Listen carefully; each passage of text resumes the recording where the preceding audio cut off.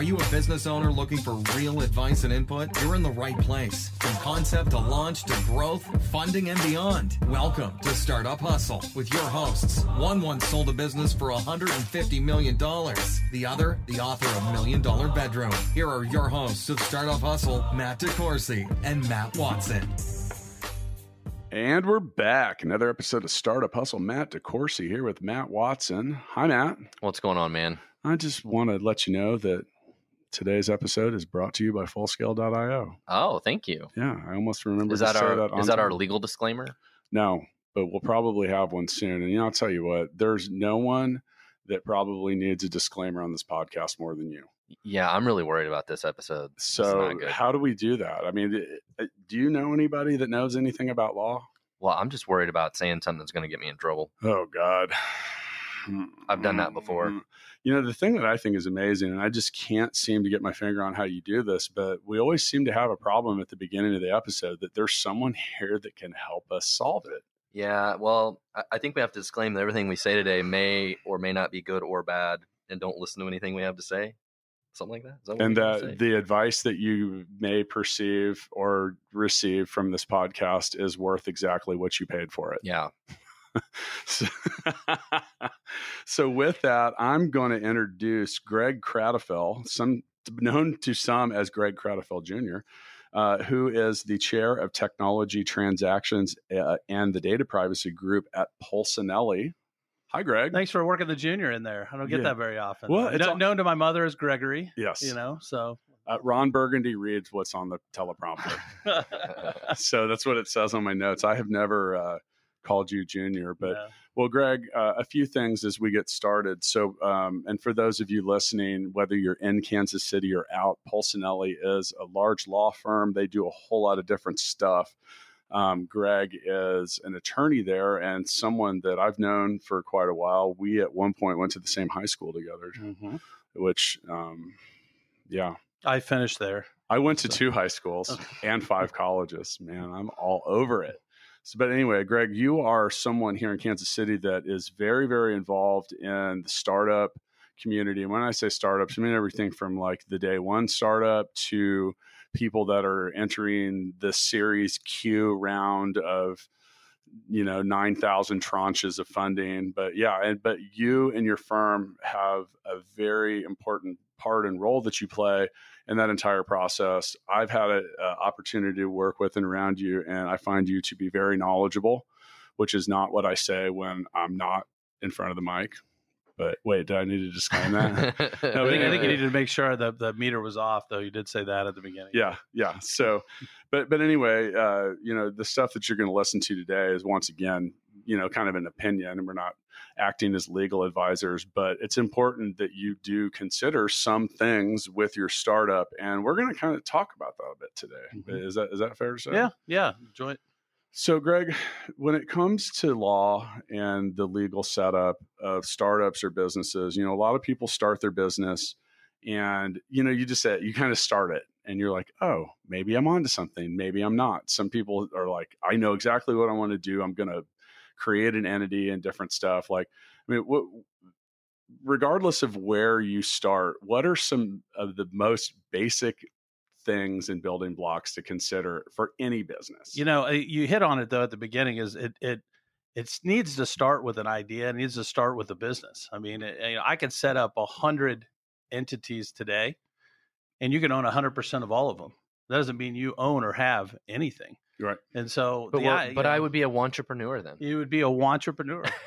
You would be one pivot away from greatness, Matt. We can even have subsidiaries under there, and then you have holding companies and things like that. So the important thing my is business to make card's going to look good. So what you're saying is the most important thing is to make it as complicated as possible. I mean, it's more about it's still more about the business, and that's the thing that when you come to a lawyer, and to talk, startup lawyer particularly, to talk about those issues.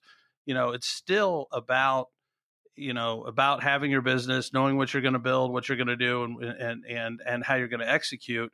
What the discussion with the lawyer is how do we, protect that? How do we organize that? And how do we put it in a position to get funding, for you down the road? And so, that, I mean, and everybody's had horror stories. Everybody's seen movies. I mean, I think The Social Network was probably the best for my business at the beginning, because either you felt sorry for the twins or you felt sorry for Mark. But that whole idea and watching, but there was a third component. There was also what was the other guy's name? Was that Eduardo? Yeah, that's right. Who on some levels wasn't a very active participant, but also kind of got screwed a little bit. That's a great example of people that were involved at the very beginning, thinking and talking about an idea, trying to figure out, do we have a business, but never really kind of crossed into the discussion around the legal and what do we need to do at the beginning. Well, so from my perspective, I've started a couple businesses, right? And the last one I started, it's really easy when you go to start. You're like, okay, before I do anything, I need to go file for patents. I need to go get my operating agreement. I need to do a PPM. I need to get all these legal documents for when I hire people, that they sign over their intellectual property and their confidentiality. And like all of a sudden you have like all these legal things you could do from the very beginning. And it's easy to get sidetracked with all that stuff and overcomplicate it. It's also easy to spend a lot of money on all That's right. That's right. Matt, it shouldn't be a lot of money. I'd like to point out that I do think your first startup was amazing. Oh, thank you. Yeah. Yeah. We feel free to introduce backhanded compliments, or what we call complisalts along the way. So as long as it clearly is intended to be a compliment. Yeah. Your last startup was great. So Matt, but what to your point here, and I think this is something that Greg hit on as well, when you talk about like The Social Network, and we're talking about the movie, and this is a good example because I think a lot of people have seen it. So Eduardo ended up owning like 25% or 30% of that business very easily in the beginning for what was a small amount of money. And I think one of the first things that people at least ask to me, or I see people talking about publicly, is how do we determine who owns what when it's more than just me? So if I've got three co-founders, is it just automatically a third? Yep. And I see so many people just handing out equity as if it is a trick or treat candy on Halloween, you know? And I mean, is that something to consider right up front? And like, it's defining these boundaries, or like who gets what, when, where, and why? Because Eduardo wasn't even participating in Facebook. Like they went to California without him, and he's like, yeah, I'm going to go sell ads for the subway. And I think that the key thing about on a startup perspective is that it changes over time. And so there's no perfect solution on equity. I mean, on how to divvy up equity, there's different theories, there's different approaches and things to take. But what I've seen work best is the idea that we're starting something new.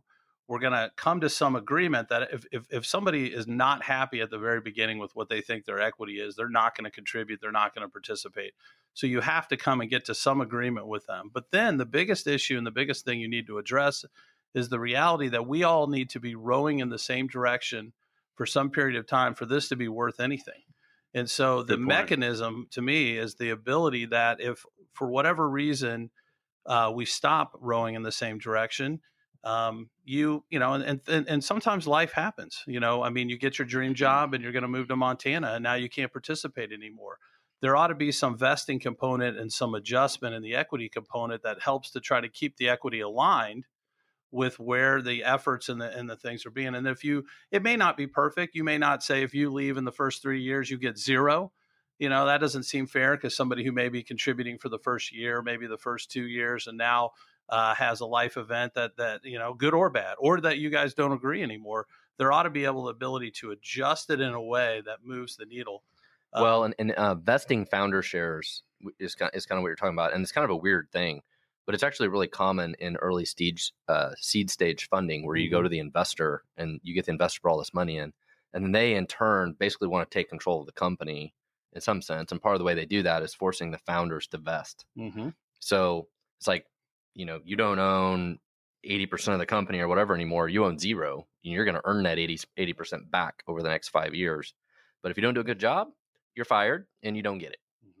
So, and that happens. But everything you're talking about right now. All right. So I guess to disclaim my history. So I come from a family of attorneys, and it doesn't mean that I'm an attorney, but it means that I've lived a lifetime of a father, like spouting legal advice at me, sometimes me asking him and sometimes just saying, hey, But the one thing I learned really at a young age was, good fences make good neighbors in that regard. Like, and I made this mistake with my first business that I opened, and I talked about this in $1 Million Bedroom a lot. Like, you have to be upfront about what your expectations are, and good contracts and good agreements don't just address what I call the sunny day scenario.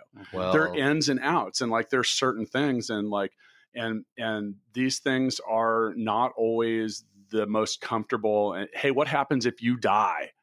So I have this exact problem in my life right now where myself and a couple other people own an asset, and I don't want that asset anymore. And how do I somehow compel them to say that we have to sell it? Yeah, because when you come into things, it's inherently exciting. Yeah. And you're optimistic, and it just seems like a big mush to be like, so what happens when we decide to hate each other? Yeah. Well, that's what we always say. Like, a partnership is the one kind of ship that doesn't sail.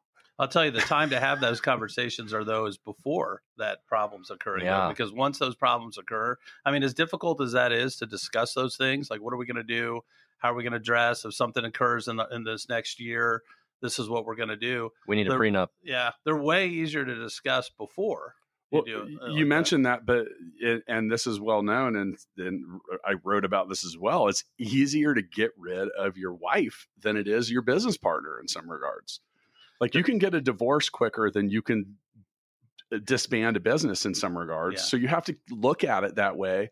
The people that you're starting a business with, you are in a business marriage with them. Mm-hmm. And thank you, Matt. Yeah. Thank you. Matt and I are married. We're married. We're married in our businesses. But that's a good point, though, because, you have to look at that. Like, this is difficult to undo, and especially difficult to undo if someone's not performing or someone's not happy. Mm-hmm. Right. That's right. And it's emotional. I mean, and that's the challenge or where a lawyer can help on that kind of stuff a bit is it can help. It can also make it worse, but is to try to help take some of the emotion out of it and get it into where does this make good, business sense. But so what are a couple things that, all right, so we're going to start a fictional business called XYZ Corp here or whatever. Yeah. And so what are a few things as us three here as partners, like what do we need to clearly give some credence to, or like just acknowledge, or what are just a few things that are just no brainers from a legal perspective? Yeah. Yeah. I mean, other than you guys shouldn't want to be business partners with me. Well, but I mean, it's say we're going to set it up all with a third. The key thing in my mind is we're understanding everybody's expectations on what they're going to be doing, the time they're going to be committing, and how we're going to be, approaching this. Because if we don't have that at the very beginning, we're a mess, and then we're ripe for issues and for angst and fighting. And I thought you were going to do more of this, and I'm carrying all the water here, and it just creates tension. So getting that out at the beginning is really important. Then providing some mechanism in that agreement around us that if for some reason somebody can't continue, or I have to pick up some load, or we need to pick somebody up, that there's some adjustment where maybe my 33% goes down to 15% if we can't do some of these things. I mean, there's a level of trust, but the idea is that the equity ought to, adjust in some way. Now, I don't think it should be punitive in a way that it takes somebody to zero, but it ought to be able to try to get us fair where we're approaching things. But the very first thing you mentioned here is, and I wrote this down, define. Yeah. Define expectations, and then also define all of it. If it's defined up front, mm-hmm. It makes so much more sense. And then it makes sense to go set that entity up. And what part of what we do with setting up that entity from a startup is, one, both to help define that, how we're going to approach things, what we're going to do, but two, put it in the best position for funding. I mean, because that is what we want to be able to, when we go out and talk to people about raising money for these startups, is we want to have that box looking very pretty with a bow on top when they come and ask for anything, that we're able to show it to them, and and it looks real pretty, it's clean, and there's no issues there. And so that's setting the entity up correctly. That's making sure all the balls get in the basket. That's your IP assignments and things at the very beginning. Setting up an option plan so that you've got that equity component available for employees. That's an important component of the startup. And then you're out, employment and some of the arrangements around what everybody's going to be doing and participating. But now you're set up, and that shouldn't cost a lot. That shouldn't take a lot. That's a pretty, I don't want to say cookie cutter, but we've got that figured out on what that stuff's supposed to look like. It should not be difficult to do.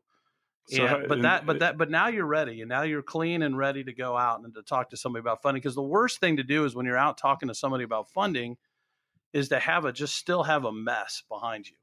And it shouldn't spend a lot of money to get that to the point where you're not talking about, messes, because it just calls into question, are they really dedicated to this?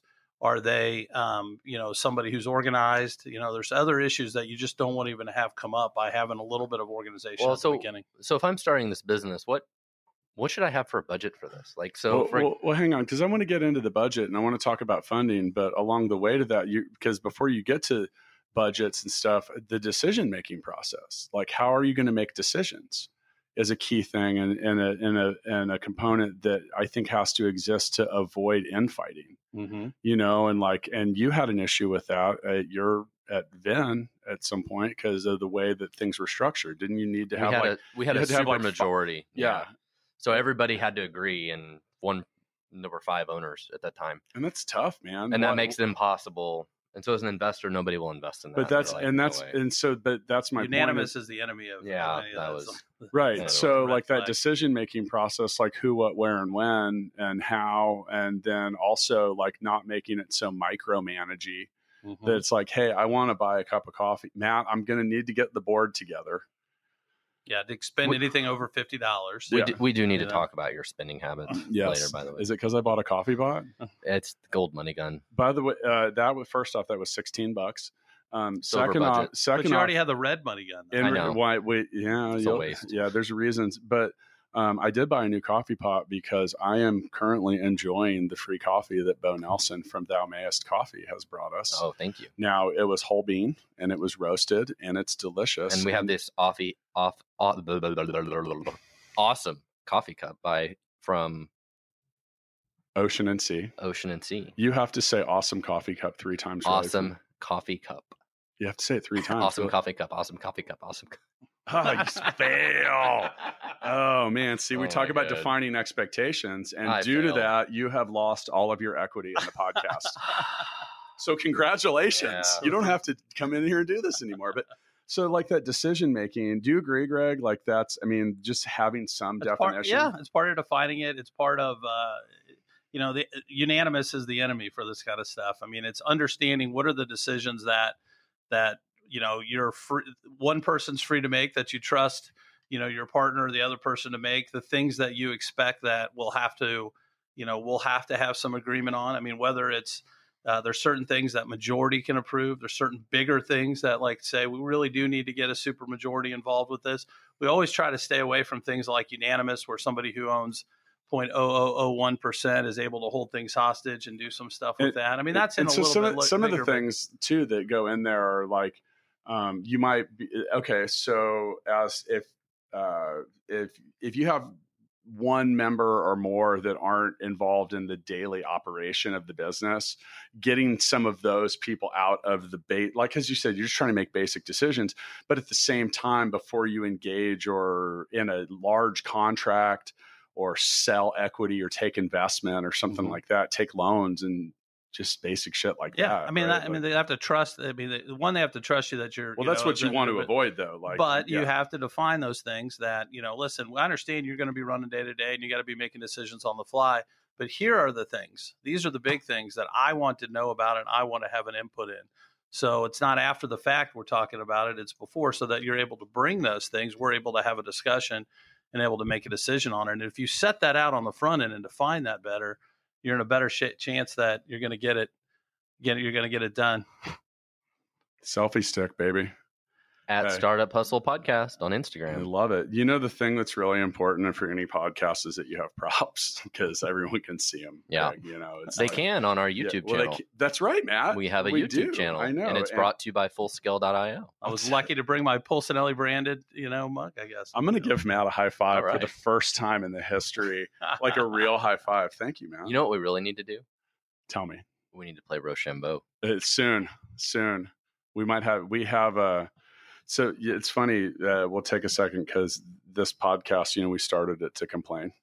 Like, you want to talk about things that have no documentation or paperwork? We're like, technically Full Scale. We were like, okay, Full Scale owns the podcast. And you talk about some of that as like, why? Because we use the resources that are provided by Full Scale to create this podcast. Like, the people that work at Full Scale help us produce it. The microphones, all of it was paid for by money that was in there. So like, it kind of became the property of it. But we kind of started it.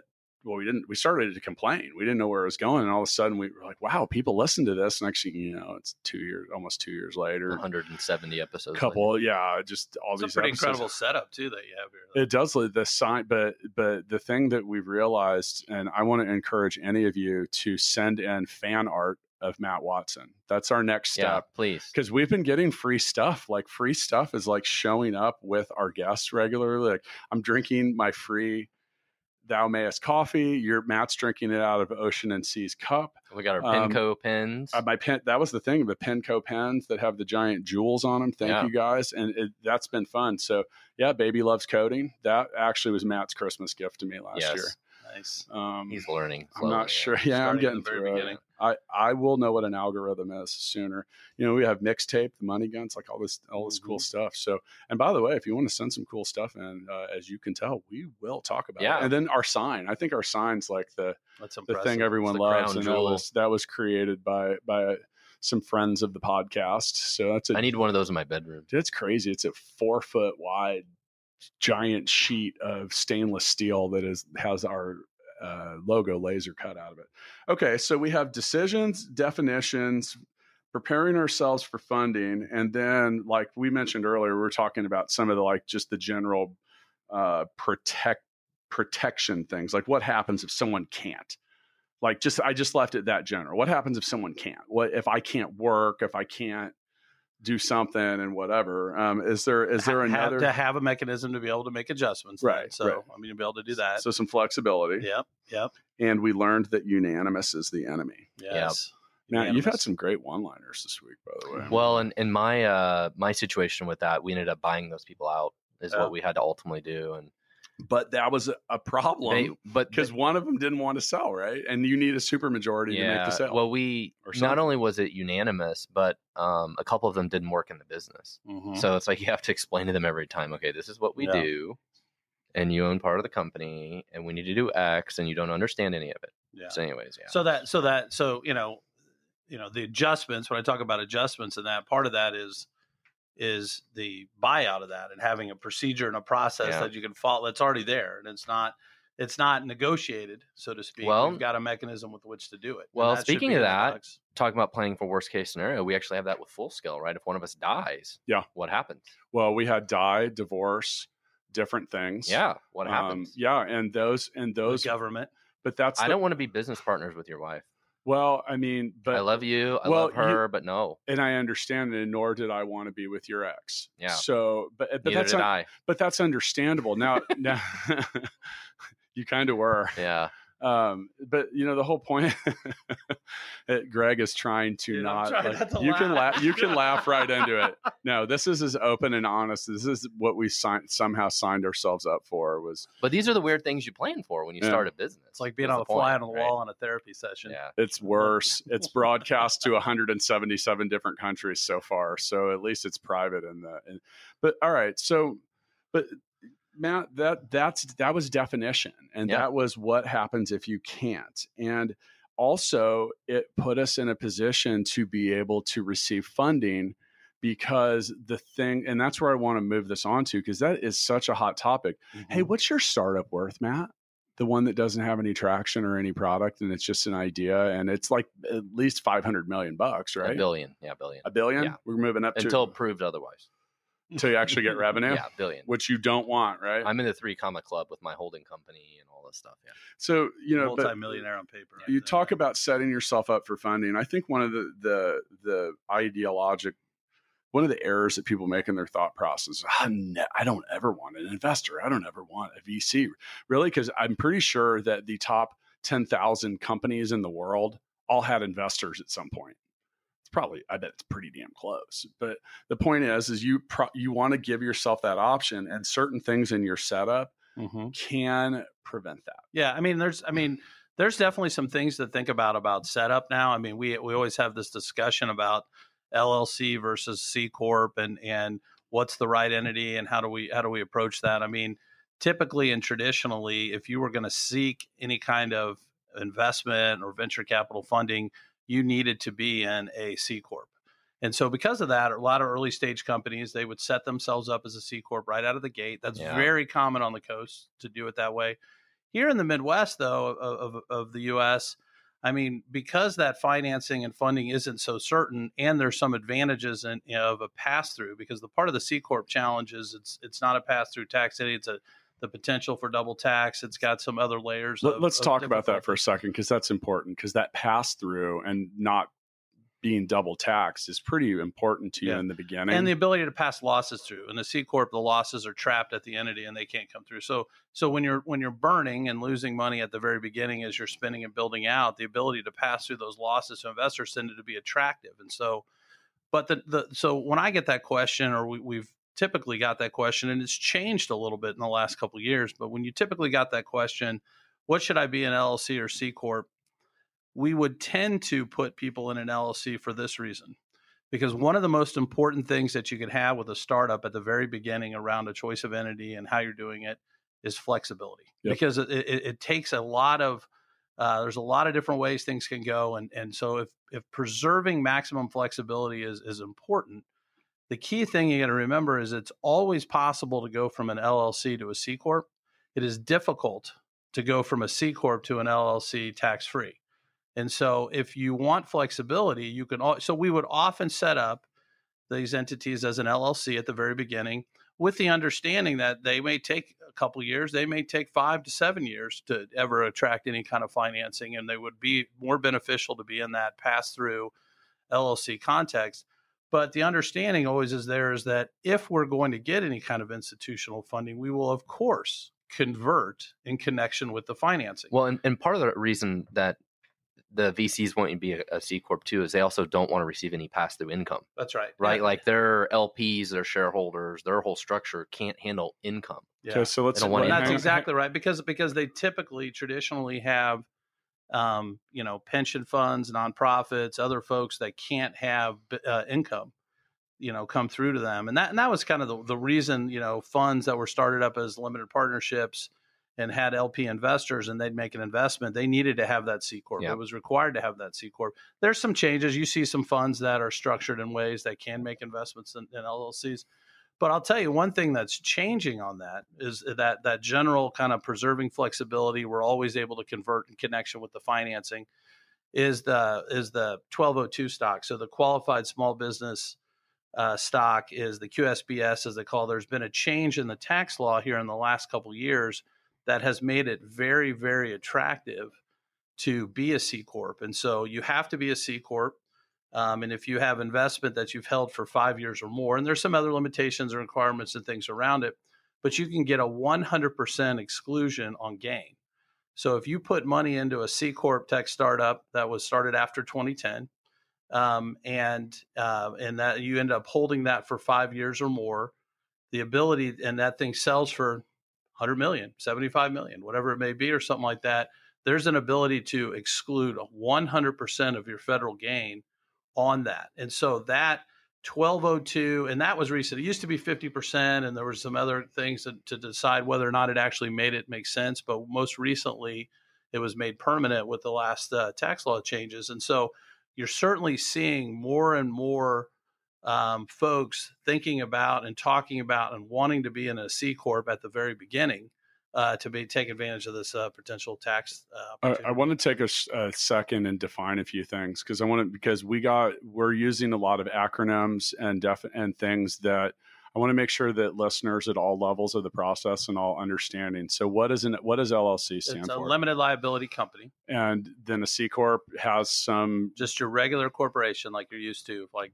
IBM or Apple or anything like that. Okay. So then you talked about pass-through income. So the idea that, a C Corp is its own separate entity that's sitting there that pays taxes so that when it earns, as revenue less expenses, it has earnings, it pays taxes on those earnings. And then you could potentially pay tax on them again. Then when they distribute the money out to you, you have it's a separate form of you get a dividend or whatever like that. So it's taxed twice. Versus an LLC, a limited liability company, is generally taxed like a partnership, which that's no tax paid at the entity level. All of it is, you have K-1s that go out, so all of the income, so if you have revenue, less your expenses, you've got some earnings. That income is then allocated to the members of the limited liability company, and they get a K-1, and they report it on their own personal return. So the company makes $100,000. I own half of it. I've got $50,000 in profit and earnings that I have to report on my taxes, and I personally have to pay the tax. Let me give a different example, though. So you have a side hustle with someone, and you both have jobs where you make $50,000 a year, and you have started an LLC together, and you're trying to get something going, and it loses $50,000. The reason that pass through is important is because that loss can also pass through to your personal tax returns and reduce your tax liability for all income. It can. Yes. I mean, there's some potentially. We're not going to get too deep into that. That's your accountant one. Yes. Your accountant startup. But what you can and can't. But the general thinking is those losses can pass through and they can be used to offset some of the gain. And that's why early investors, particularly angel investors, and you particularly think of folks like doctors and those who have a lot of income coming in that would make investments. They like the idea of the losses, the passive I've gotten losses. some of those myself. Right.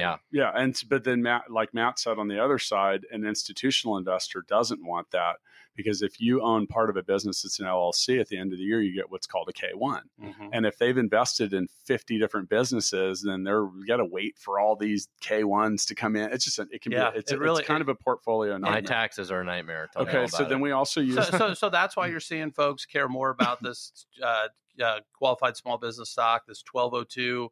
I mean, that the ability to now, not have any gain because most of these tech startups at the very beginning aren't dividending out any money. I mean, they are taking every bit of money that they make and they're dumping it back into growing. And so the way you actually get an exit out of this is through the sale of the company at the end. Yep.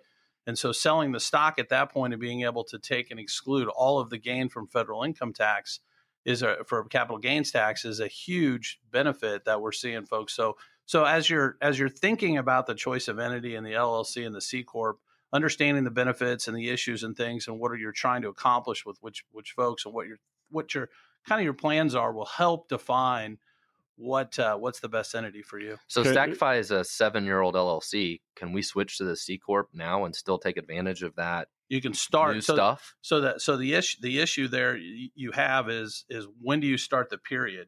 That 5-year starts over. Start period. Do you? Okay. And there's still some issue, and this is where again the tax guys are. Is the ability to, can you try to tack on to the prior years of the company and your ownership in that? And my understanding is now it's not that you really need to start that 5-year start, but that's an issue that's still kind of out there. But but I mean, it is worth thinking about particularly if you're going to go out and get any kind of VC funding or any time in the near future.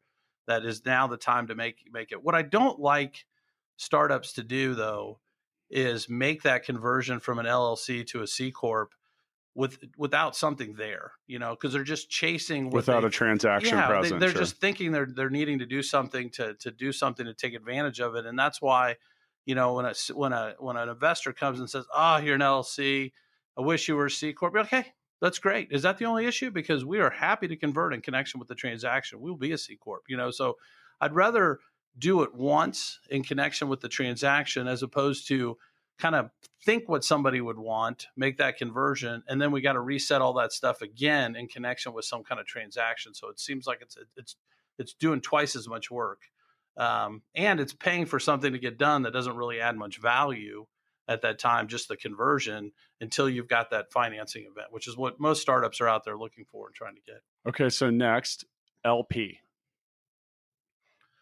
Limited partnership. Oh, you're just asking like acronyms? Well, because you use it a lot. Yeah. We LP, but that's, I don't think some of this stuff just isn't inherent. So like when you say like you're an LP this, an LP that. LP investor. So a limited partnership, you don't see too many limited partnerships around anymore other than the fund structure because it's just historical. Most limited partnership, it was a way it was similar to a limited liability company. So when limited liability companies came into existence, I mean, it's only been 25 so years ago, that they kind of took the place of the limited partnership, with the idea being that somebody was in a partnership. There was a general partner that was unlimited liability, and you had limited partners whose interest or liability was limited to their investment. So, I mean, it was kind of mirroring that. So the limited partner investors, when we talk about that, those are investors in a fund, a VC fund, private equity fund. But you rarely see an operating entity anymore that would be a limited partnership. They're almost all LLCs. Okay, so now we've planned our startup. We've defined our expectations. We've talked about what happens if someone can't do something. We've defined our decision-making process and considered that unanimous can be the enemy. We set up our entity, and we decided to do that in whatever way benefited us the most. Now I'm ready to get some funding. Are you, Matt? I'm ready. Like lots. Let's get the money because it's easy, right? Getting funding is easy. Like, I mean, everyone's just handing out money everywhere at massive valuations. Yep. Like, and it's like I should be able to call someone on Monday and be funded by Friday, right? Yes. Uh-huh. Isn't that how that works? Or do they just come and get some of the stacks of cash that are laying around here? I mean, you don't put this anywhere? Well, I mean, these are Supreme dollars. This is 1,000 Supreme dollars. That's for you, Greg. Yeah. Can you apply? Can you apply that to our next invoice, please? Yes, happy to do that. Thank you. I appreciate that. But 15 minutes. But that funding process, that funding process. I mean, that's just super easy, and it's like isn't it? Yeah, I mean, honestly, it's not. Thank you. It's not. You were looking for the rhetorical answer to that. Well, yes, I was hoping someone slammed that. I mean, that was the ball literally sitting on the rim. The stupidity had went on long enough. Balanced there. I was like, this could be goaltending. It's so close. Somebody at home is yelling into their phone, or these guys. No, it's fuck very you. It's difficult. not easy. Exactly. Yeah. So, but I mean, first off, getting funded sucks. That was the title of episode 2. It's a full-time job. It is a lot of work. It's a lot of scrutiny. There's a lot of things going on, and it really is a full-time job. But let's get past that concept and say we can actually do it. And now I'm talking to someone. So Matt, you wanted to invest a whole bunch of money into this podcast, right? Yes. How did you want to do that? How did you want to structure that investment? I don't know. I mean, what kind of liquidity preferences do I get? Do I get additional warrants? Are we going to have a board? What kind of say do I have? What kind of spending limits are we going to enforce? I don't want you to raise any more debt. I don't want you to do any cash calls. There's a lot of things we need to work What about through. my options and my vesting schedule? You get none. And my vesting schedule. Nothing. And I want to make $10 million a year. For one day contract for that, and then you retire. Yeah, I'm going to quit after I talk about my hobbies in front of your board. Yep. Oh my God. Different subject. Yeah. Go back to episode 150 about selling your startup at the end. But all those things you talked about are things that, can come up in the discussion around a potential investor. And what I to try to put the most positive spin I could have on what you just said and those questions, which were meant to be painful, would be, those are buying questions. If somebody, you know what, you're right. If somebody is asking those questions, so they're past the. Correct. So the number one thing again about fundraising is you've got to sell you. You've got to sell the business.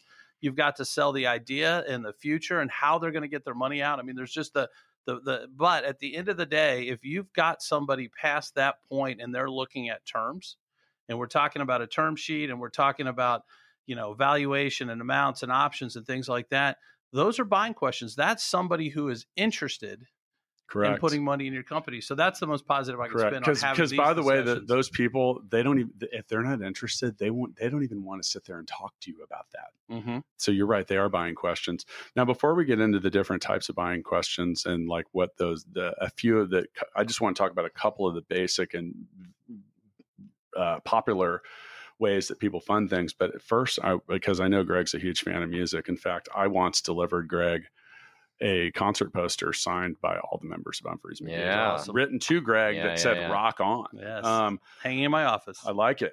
So anyway, we're going to play mixtape. Have you played mixtape? I haven't played mixtape. So Greg, when you get home or back to the office, you can go to mixtapethegame.com and buy your own deck. The digital version's coming soon. I have pulled a card from the mixtape deck. I'm going to name a scenario. We are all going to name a song, and then we will vote for a winner. You may not vote for yourself. Or Watson. Wait, did I say that? All right. So here we go. The theme song to the sitcom based on your life. I really do want to say, I really want to go with CeeLo Green again. I want to say "Fuck You" by CeeLo Green, but I can't. That's the hack. It works we've learned it works for 99% of mixtape answers. I don't know why Mork and Mindy came to mind. Went for Matt, I meant. Oh, yeah. For me? Yeah. Oh, Matt's Mork, the theme song to Mork and Mindy. You just showed how old we all are for even getting that. No, you don't know who that is. This is kind of a tough question because there's a lot of ways you could go. I've got one. Go. I'm going to go with Queen. Don't Stop Me Now. Okay. I'm going with All About the Benjamins. Yeah. Puff Daddy. I was thinking about the Wheels in the Sky Keep on Turning song. I was thinking about that one too. Oh God, that's like more like my nightmares. Like, please stop thinking. I'd probably go with one of my favorites is Rift by Fish. Oh, my vote, just because I like Fish, but it's true. Like, yeah, and Matt doesn't even. I've never heard the song. That's a great answer, actually. I went through like the entire Fish catalog and put like a check mark next to 70%. What was yours again? All About the Benjamins. All About the Benjamins. Yeah, right. Well, I'm going to go with Greg because Greg's a winner and you're not. Love it. Is the money got loaded? I don't know. Did you take all the money out of it? Yeah, money's out of it. I don't know. There's a red one. You know, I don't know. There's two of them. There's a reason that there's no money in the money gun. Yeah, had to pay my legal bill. You seriously, no you guys seriously need people. I mean, there's just money for all you at home. There's money stacked up here. I mean, it's really. I'm actually sitting on a large pile of cash right now. Is that what's holding your back? Yeah, man, I've had a lot of it's lumbar support. It's weird. It's uneven. Well, Greg, congratulations on winning mixtape. So we have just a few more minutes here, and I think that it's important that I wanted to talk about really quickly what is a convertible note. Mm-hmm.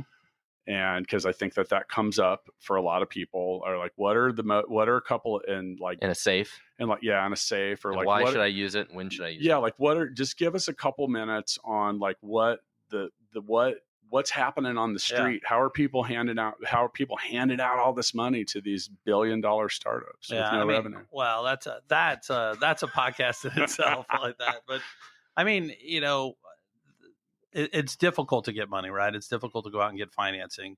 But that doesn't mean that there isn't a process or something that you can kind of approach it. I mean, it is still about selling your business. It's still about selling them on you, but having some kind of term sheet, having some kind of outline that you're able to put in front of them as to what you think a deal would look like. And, the important thing about raising money for a tech startup, it's different than like selling real estate. I've never created a term sheet. What's a term sheet? A term sheet outline. Basically a term sheet outlines the terms, and there's a handful of levers. I always say there's less than 10 levers that you in a convertible note, and then in say a series seed round, an equity financing round, that are really the important levers. And you need to understand what they are. You need to understand how they move, but that's really it. And once you've kind of hammered down those levers, I mean, the good thing about where we are right now for early stage financing, particularly in the US, is that we've got pretty standard documents available. If the Valley's given us anything, it's given us a lot, but it's certainly given us standardized documents around convertible notes and around Series Seed financing. And so once you understand the levers on the Series Seed and on the convertible note, then you know what you need to do and what you can move. And for the most part, everything else around that financing transaction is pretty standard and should be pretty standard. The concern I have is when particularly about an investor, is when they veer off of those standard terms. Things like I want a security interest in your house. I want a security interest in, things that are not normal and shows that they don't really understand what they're getting into and how they're working on stuff. A convertible note is a note. It's a loan. It's debt. So it sits on the top of ahead of the equity on the top of the stack there, and it converts into the next round of financing at a discount or a cap to that financing round. One of the key things about a convertible note, for the most part, is, and this is a part that is difficult for some, it is premised on the idea of there being another round. I mean, the idea of a convertible note is it converts into the next round. And so if that's something that's going to take a long period of time or is uncertain, then, you're maybe better off going the route of pricing the round with the Series Seed. So when you talk about Series Seed, and we don't have to get too deep into this, that was just this is equity, preferred stock. Simple, it's a simpler, less constraining, less things to hold you down. Now, Greg, if I wanted to, you talked about all these levers. If I wanted to talk to you more about that, can I go to polsinelli.com and find you? And that's POLSINELLI, or like, how do we get a hold of someone at your firm? Yeah, absolutely. You can email me, gcradafil@polsinelli.com. You can find me on our website for sure. Like I said, I chair our tech transactions group. You could also probably Google Greg Cradafil. That's KRATOFIL. You're pretty easy to find online. Yeah, I mean, I just stay on the first page. I was going to say mainly for good stuff. Yeah. Don't get too deep. No, but I love talking about this. I'm happy to talk with anybody about, these different levers, the different things, so that really should be the only issues that you should be talking about or discussing around the financing terms.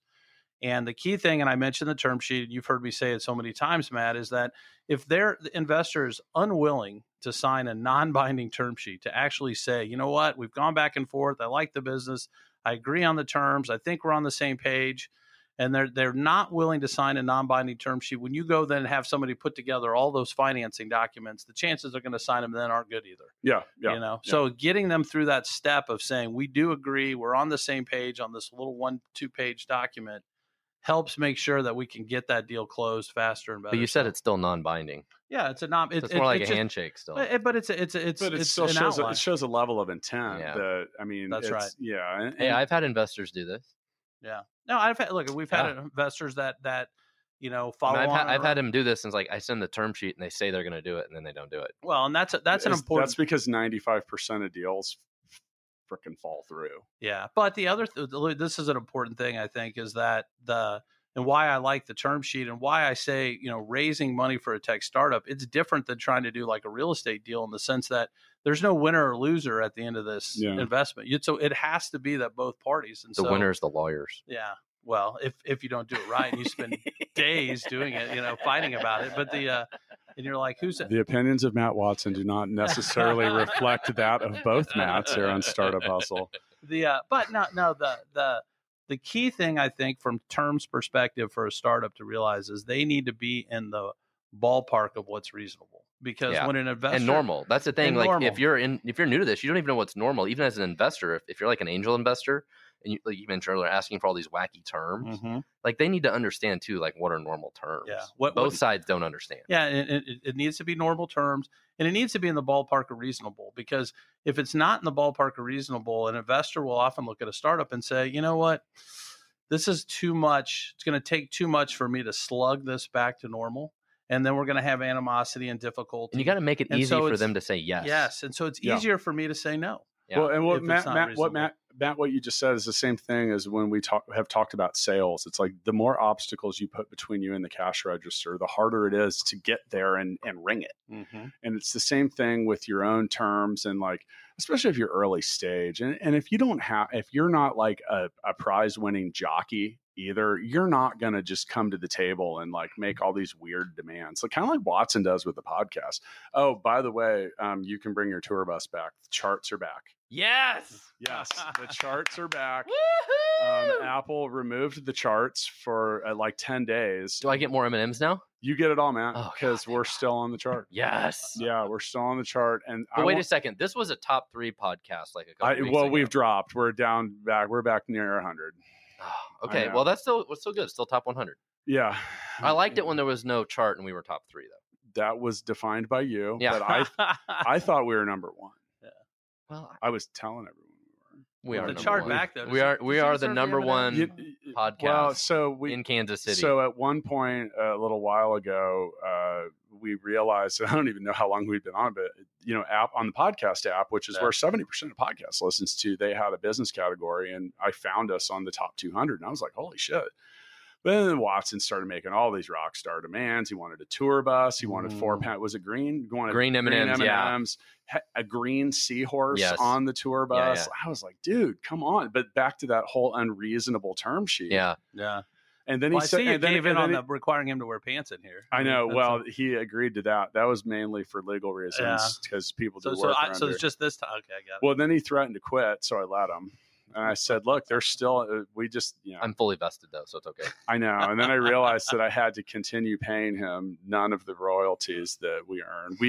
So you can have half of the 7 pounds of free coffee that thou mayest buy. Half of the debt. Half of the pens. Can have half of the debt. That coffee cup from Ocean and Sea is gonna be rough because getting half of that is gonna make it rough. And you can pay half of Crowd of Phil's bill. Which one of those is higher? That's a good question. Yeah, the coffee's pretty good. I'll take the coffee. Well, Greg, thanks again for coming in. For having me. We'll probably have to do a follow-up at some point. If you get a chance, check Polsinelli out. I mean, they're a big firm. You guys have like a skyscraper here in town. Yeah, I mean, there's a big building that says got 22 Polsinelli offices throughout the U.S. But I mean, if you're, we've got great VC and emerging company lawyers in many, many markets. I mean, particularly if you look at, from St. Louis to Chicago, Kansas City, Denver, Dallas. I mean, that's right for where we are right here in the breadbasket. I don't think anybody has larger, practice or experience in that area. So. And that's really what you guys specialize in and what you're really known for here and around there. And that's what you had up. And Greg, thanks for everything you do for our startup community. You guys are really involved. We've given away some money together. You're a big connector in that. Yeah. And you and Matt have not won awards together on the same night. Yeah. I went to that one. We were just happy to be nominated. Yeah. Right?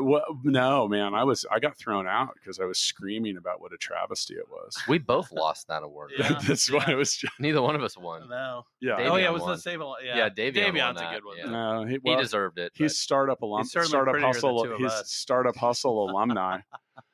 He's been on. So thanks to everyone. He's fantastic. No, there's a lot of exciting things going on here and throughout the region. So but I appreciate what you guys are doing. I've got several clients. You appreciating it, and I appreciate you winning. I have several clients that use Full Scale for development work, and 201, they're very, very happy, and the firm has started to look at using Full Scale too. So wow. You said it. Thank you, sir. Yeah. No, I appreciate what you guys do. Yeah, thank you. And thank you for listening to another episode of Startup Hustle brought to you by Fullscale.io. See you next time. Thanks so much for listening to this episode of Startup Hustle with Matt DeCoursey and Matt Watson. For more great content and to stay up to date, visit startuphustle.xyz. And if you enjoyed today's episode, please rate and subscribe, and we'll catch you next time on Startup Hustle.